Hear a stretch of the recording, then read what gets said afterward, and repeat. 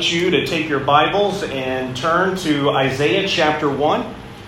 We are finishing the chapter this morning, beginning in verse 21. We are continuing our series through the book of Isaiah. This is a book that's full of honesty and of hope. It is a reality that every person here needs to be restored. From the young to the old, we all know the truth about ourselves. And thankfully, God is all about restoration. He is about many things, but here in Isaiah, he tells us how God redeems his people. The Lord, in fact, does save. Isaiah chapter 1. Beginning in verse 21. How the faithful city has become a whore, she who was full of justice. Righteousness lodged in her, but now murderers. Your silver has become dross, your best wine mixed with water. Your princes are rebels and companions of thieves. Everyone loves a bribe and runs after gifts. They do not bring justice to the fatherless, and the widow's cause does not come to them. Therefore, the Lord declares, the Lord of hosts, the mighty one of Israel, I will get relief from my enemies and avenge myself on my foes. I will turn my hand against you and will smelt away your dross as with lye, and remove all your alloy. And I will restore your judges as at the first, and your counselors as at the beginning. Afterward you shall be called the city of righteousness, the faithful city. Zion shall be redeemed by justice, and those in her who repent by righteousness.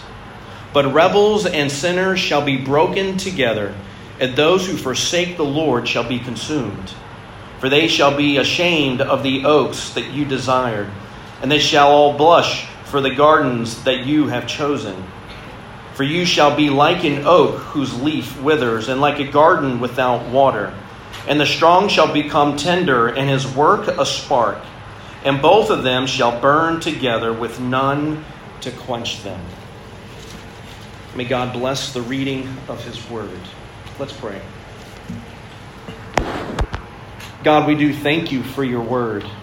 Lord, we know that all of it is inspired. Although man's hand may have penned it, it is your words given to us.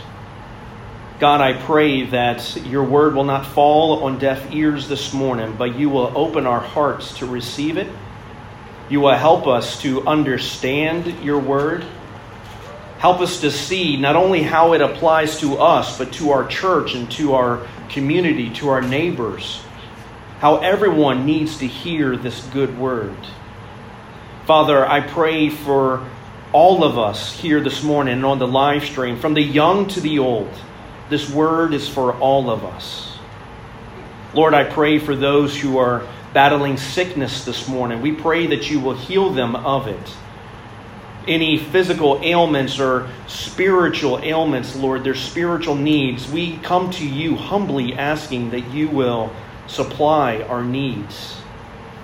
Lord, we pray especially for our children in this church. Lord, they are precious to us, but Lord, we know that they are created in your image.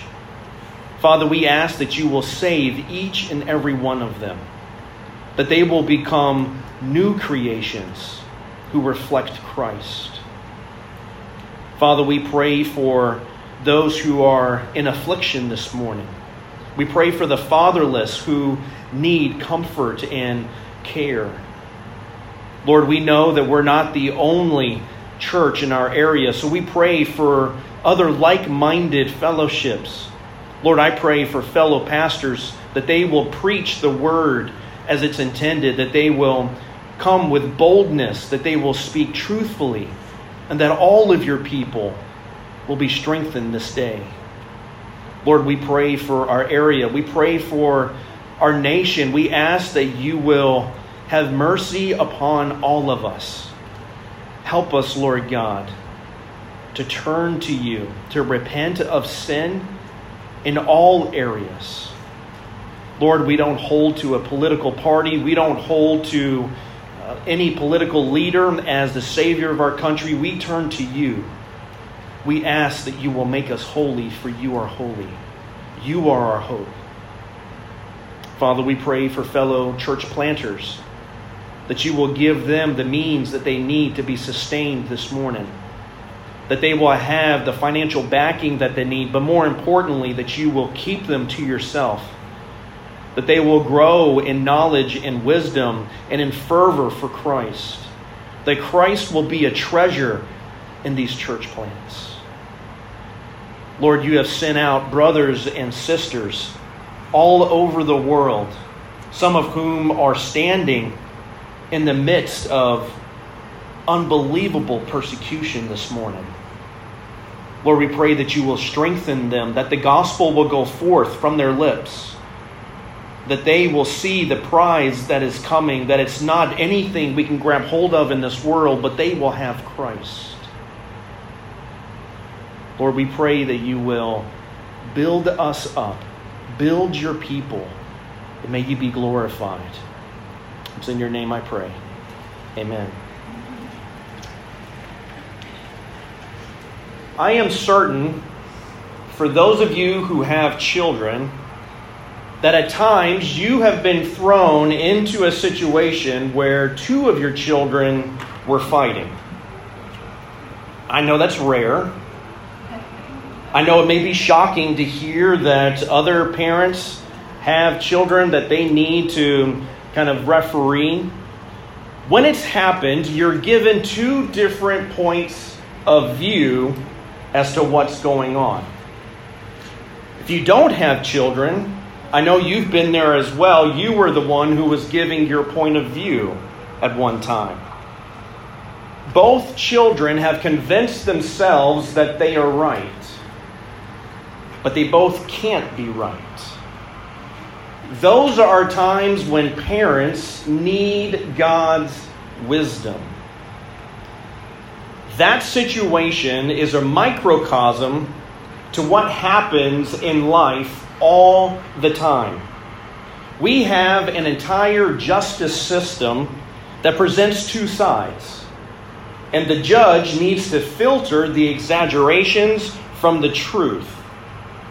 People can convince themselves of the most outrageous things, thinking that they're right.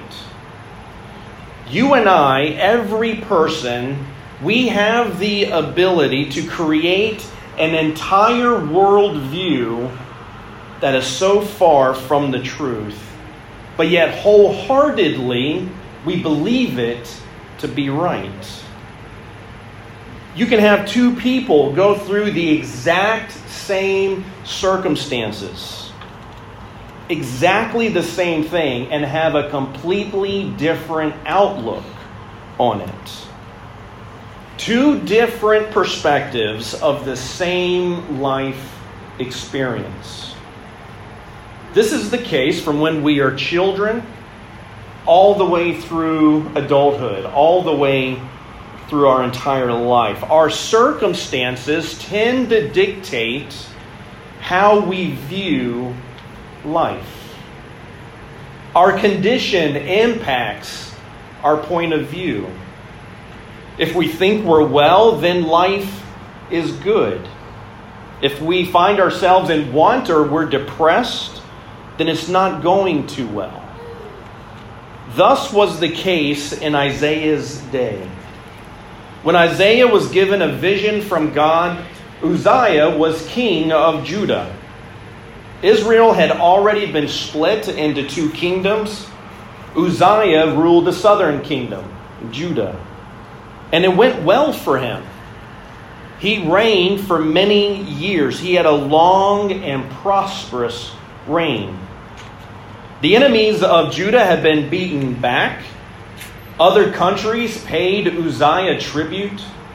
The army was strong. Jerusalem was full of activity and lots of construction was going on.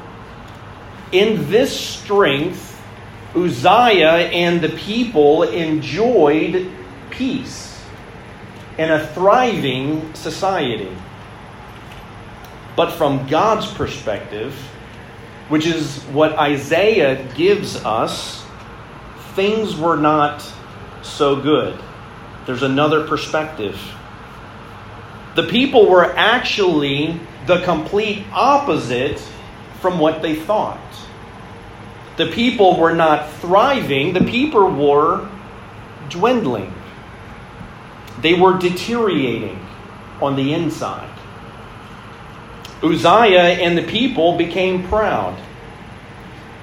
Later today, I invite you to turn to 2 Chronicles 26 and read that for yourself. It tells us that Uzziah became unfaithful to the Lord and the people with him.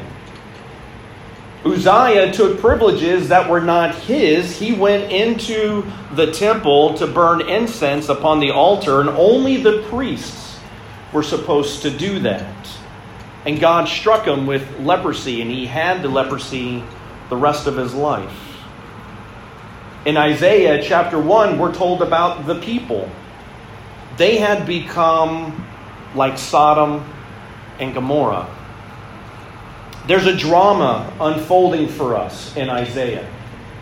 And there's two perspectives. The people thought everything was fine. But God saw corruption. He saw immorality and wickedness. That tells us that material prosperity is never the scale we want to use for right standing with God.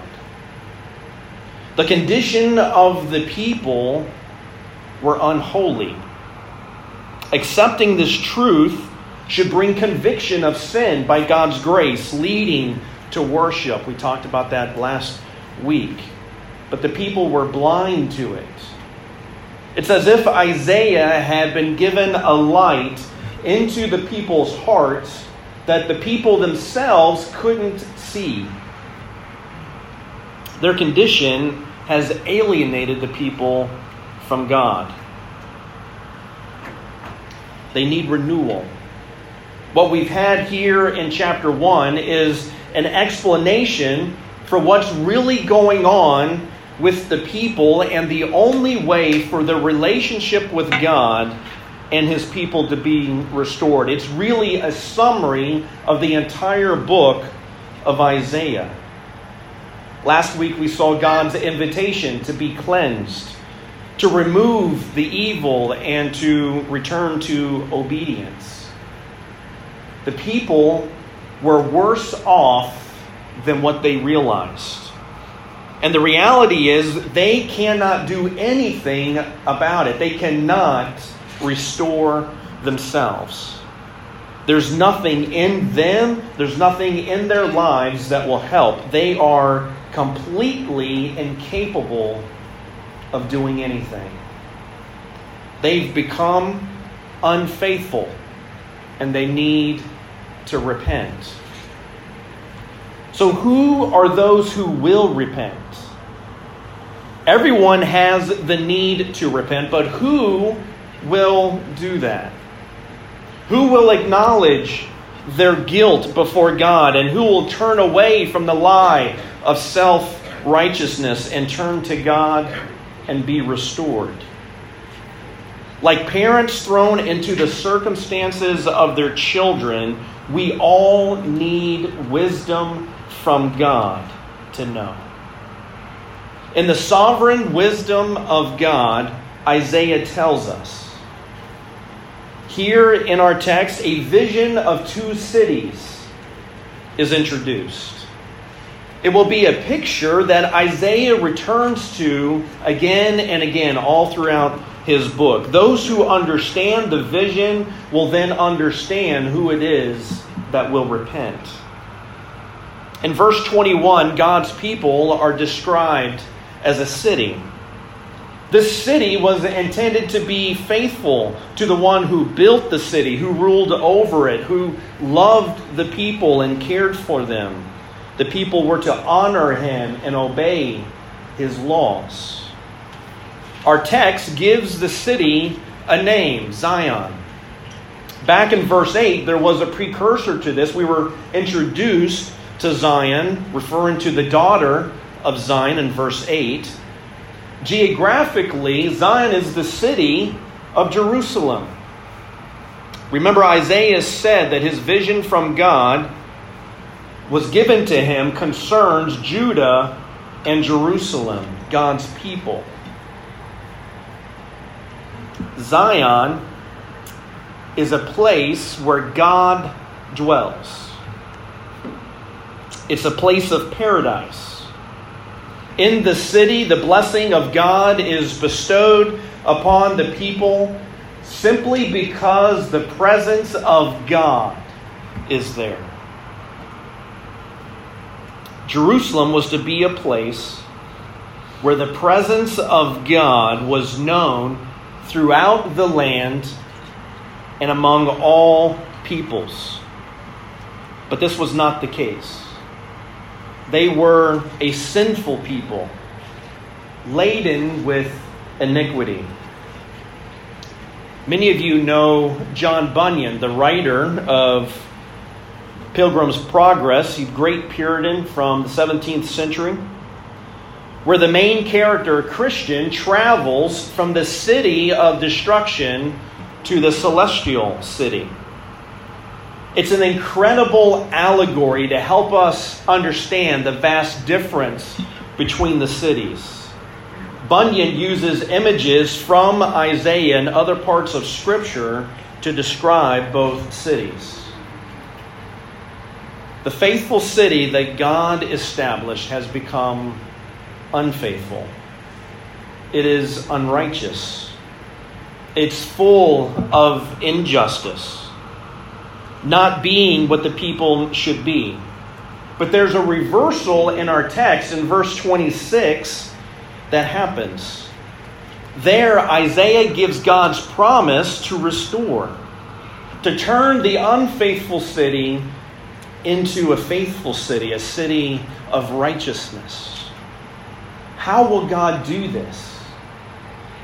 Like everywhere else in Scripture, we're not left to try and guess or figure this out. Verse 27, the very next verse, is key.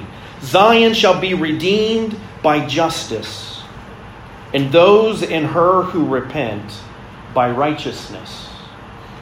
It's through redemption that God's people will be restored. This people are running straight toward ruin. And God is going after them to redeem and to restore righteousness.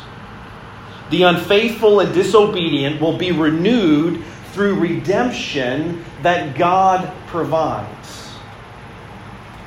This is a relevant message for us today, isn't it? Many in the church have become unfaithful. There are impurities in the church that need to be cleansed.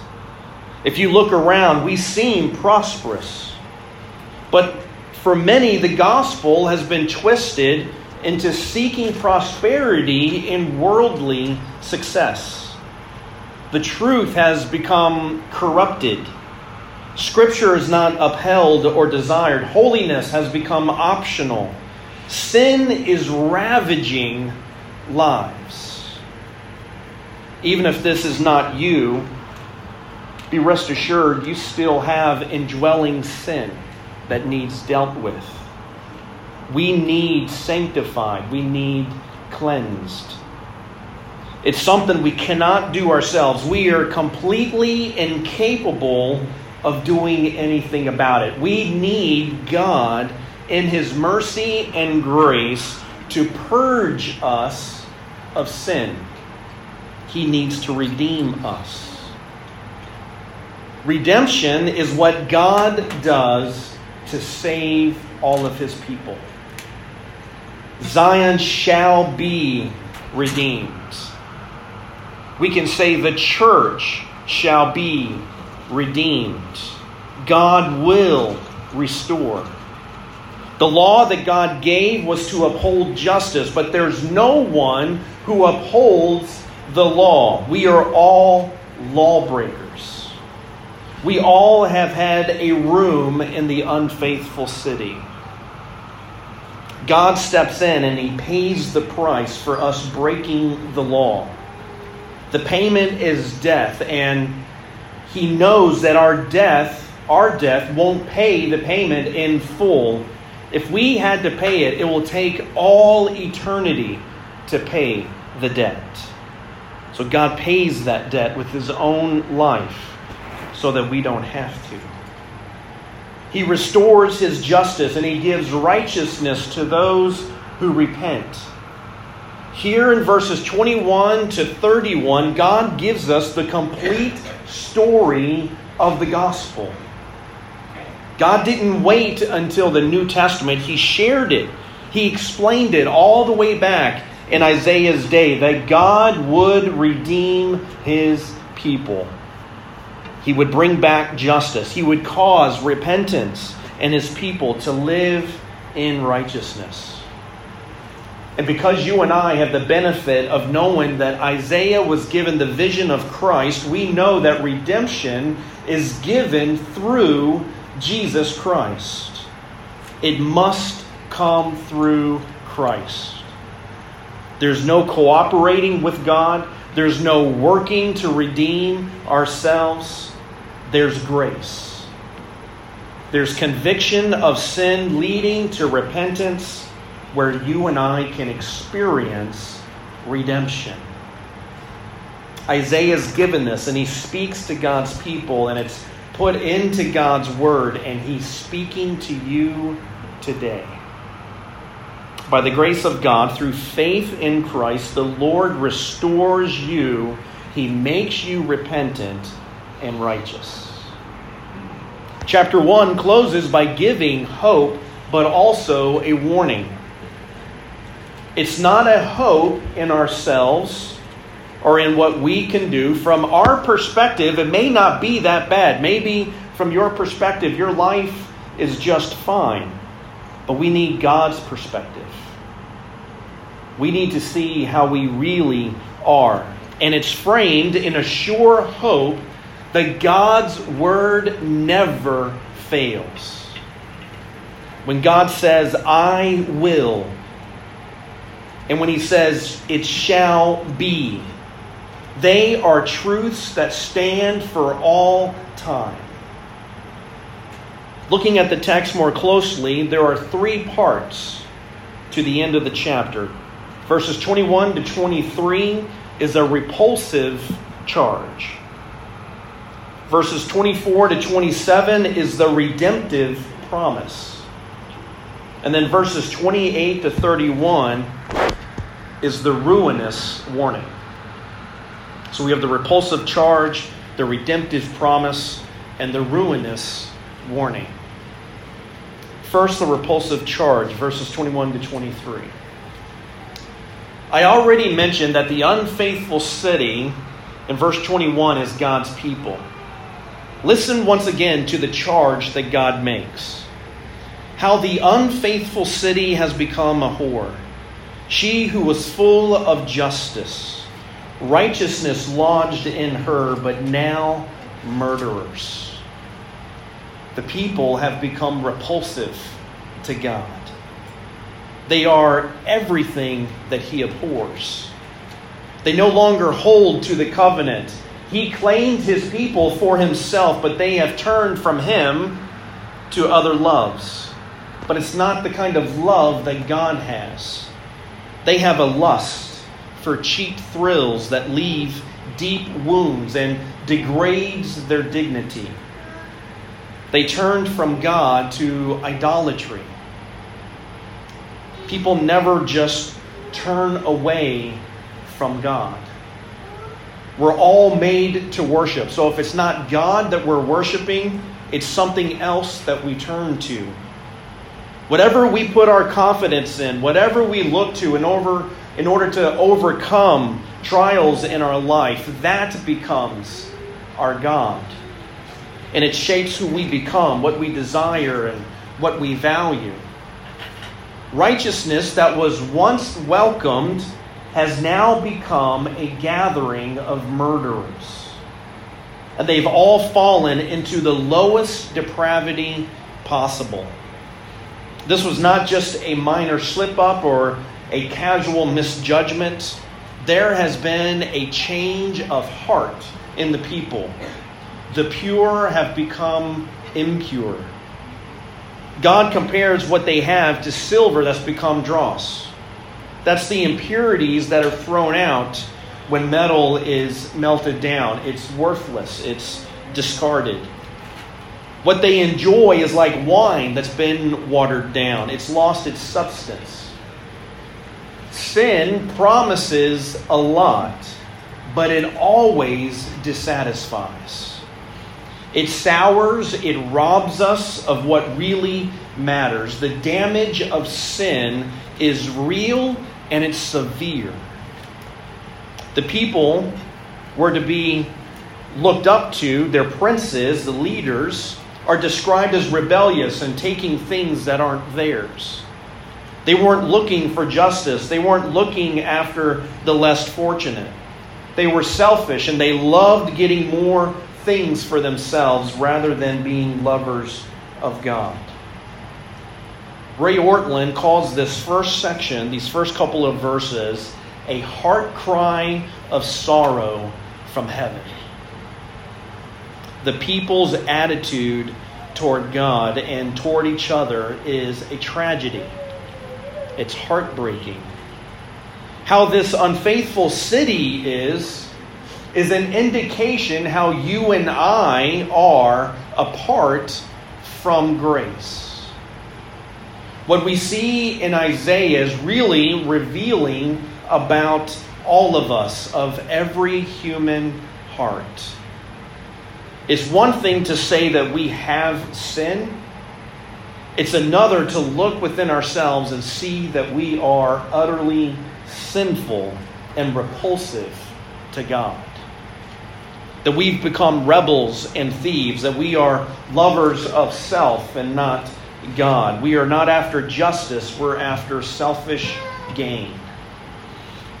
Therefore, in verse 24, God declares He will get relief. He will avenge Himself, and that He turns His hand against us. He will get rid of all that is against Him. In this verse, Isaiah uses three names of God: the Lord of hosts, and the Mighty One of Israel. They tell of God's authority, of His total dominance, and His absolute power over all things. Three names of God given here. These names are saying that these people have been putting themselves against the one true, all-powerful God. In this case, His wrath, God's wrath, is not aimed at His enemies.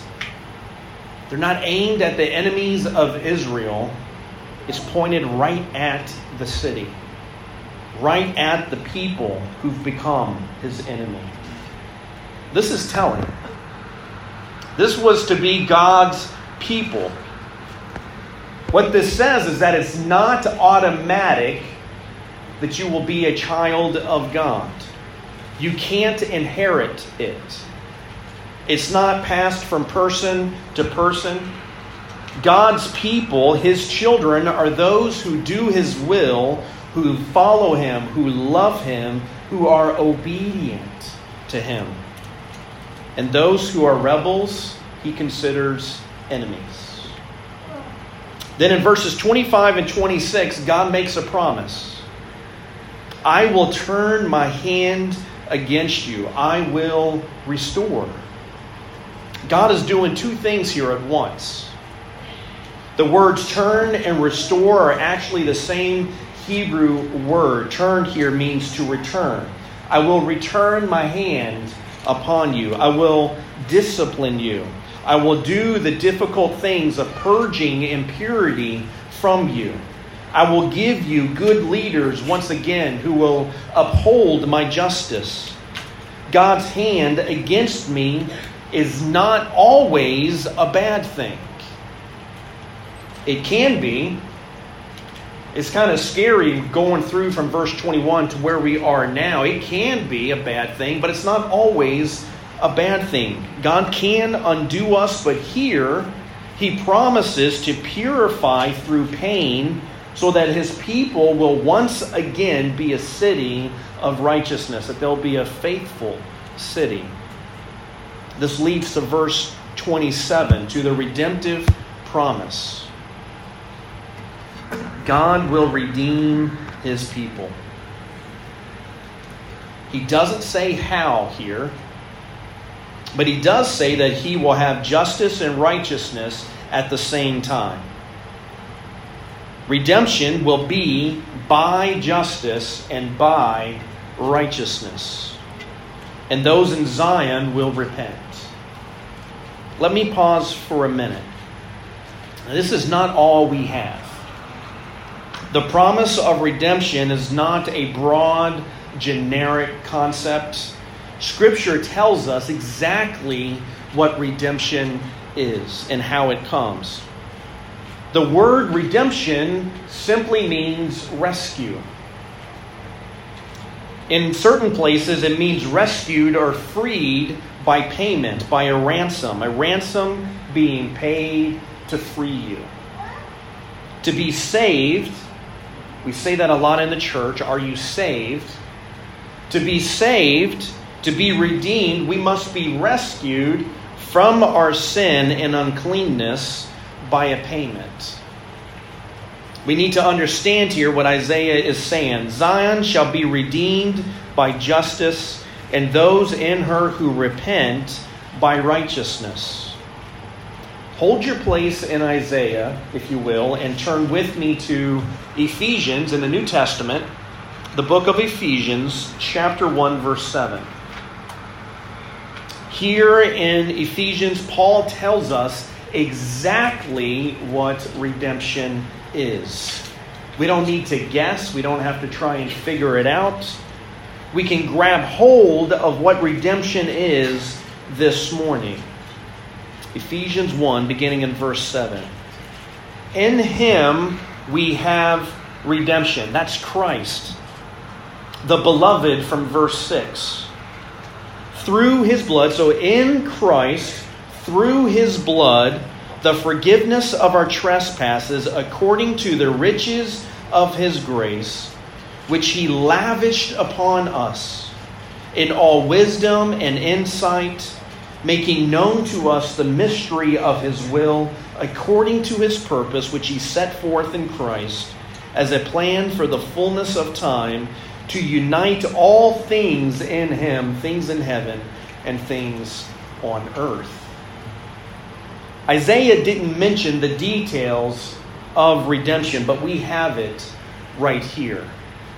Isaiah only knew that redemption was coming. He didn't know how. He knew that justice and righteousness would be fully satisfied. But Paul gives us details here in Ephesians. Redemption is the forgiveness of sin. According to Ephesians, redemption is the forgiveness of sin by the outpouring of God's lavished grace through the blood of Christ. Redemption is the forgiveness of sin by the outpouring of God's lavish grace. That means the complete overflowing, being poured upon you forever grace through the blood of Jesus Christ. The blood of Christ is payment for your sins. Redemption comes through the death of Christ. And Isaiah says those who repent receive that redemption. Not everyone will be redeemed. Who receives redemption? Who are those in the faithful city of righteousness? It's those who are in Christ. You must be in Him. That's not everyone in the world. It's not unbelievers. In the Ephesians passage prior to this one, Paul says it's those who are chosen, those predestined for adoption according, not to them, but to God's will.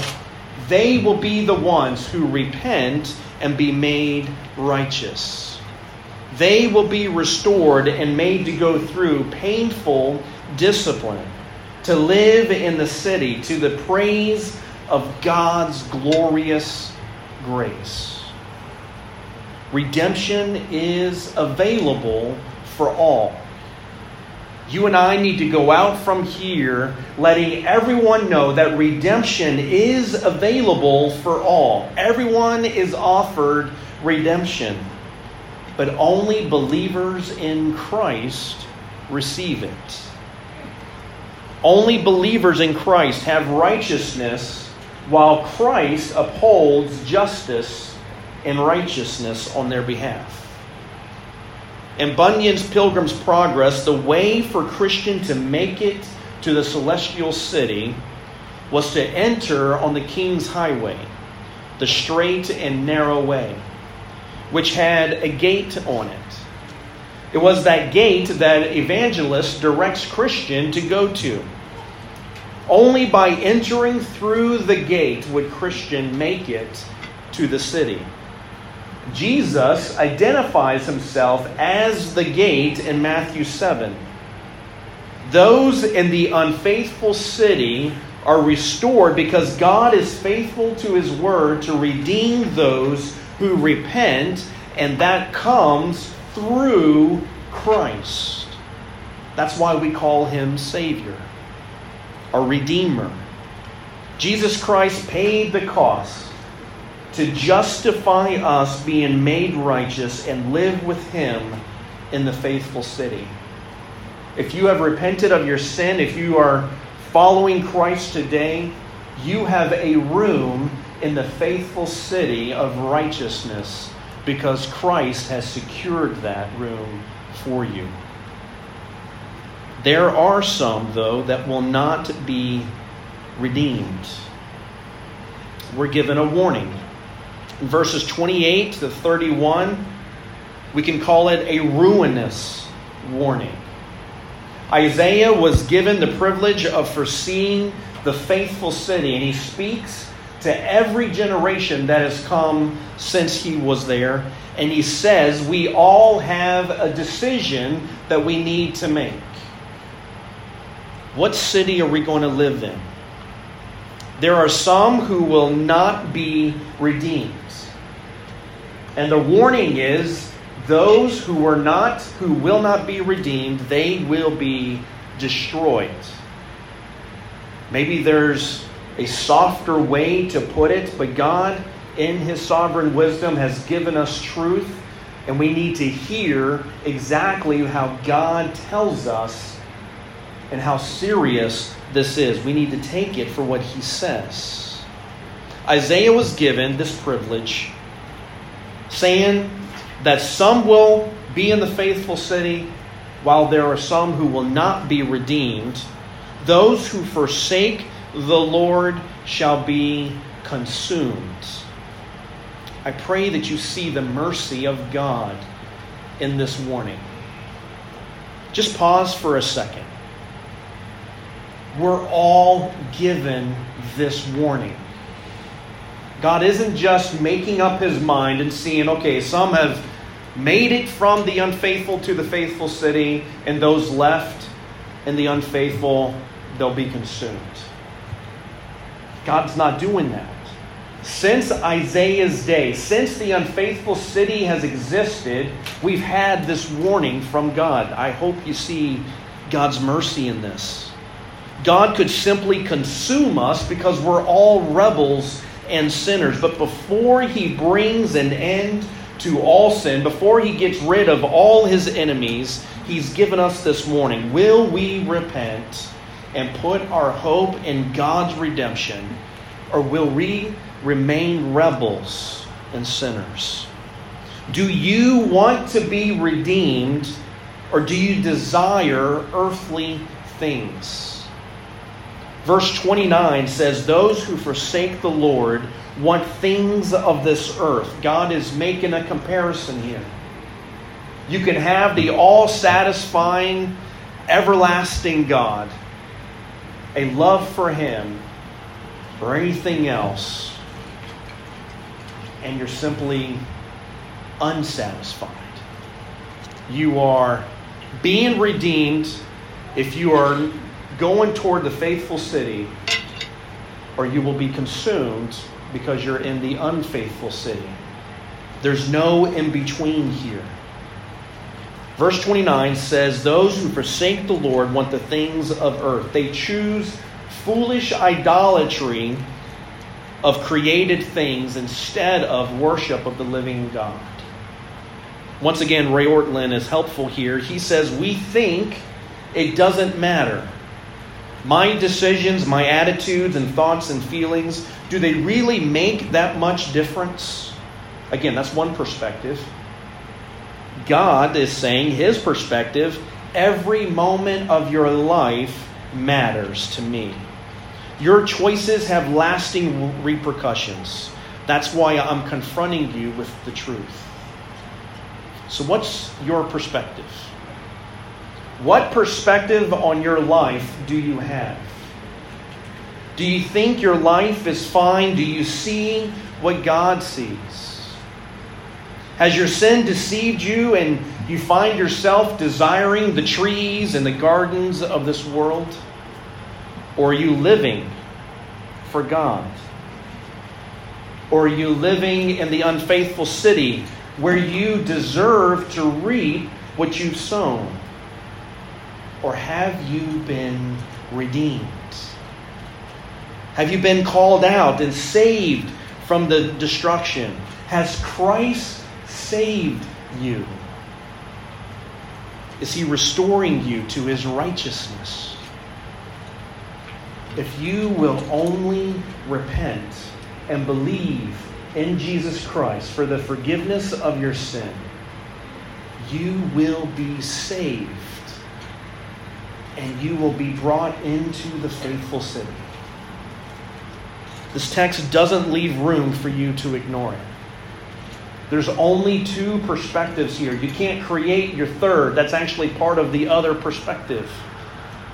There's only two. You will either have sand revealed that's under your feet and you will fall, or this text will wash the sand from under your feet and you'll see a rock that you can stand on there.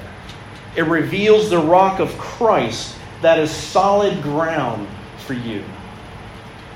The redemption of God is not for everyone. But the question is it for you? Those in Christ have it. It is secured. God promises this redemption will never come to harm. It'll never be taken away. You will safely arrive one day in the faithful city and be counted righteous, and one day be made righteous. Only in Christ. It doesn't end with the forgiveness of sin. It leads to restoration and abundant life in the righteousness of Christ. So I want to end today with 4 words that begin with R. It's kind of the summary of the sermon. Remember 4 R's. Redemption comes in Christ, which ushers in. Redemption comes in Christ, which ushers in repentance and restoration, and leads to righteousness. So redemption, repentance, restoration, righteousness. And what you see there is the process from being justified to being sanctified to one day being glorified. It's all God's doing in Christ. So we can experience this. This is a real experience that God's people get to go through. So make the decision. Be redeemed. Repent and be restored. And enjoy the righteousness of Christ forever and ever. Let's pray.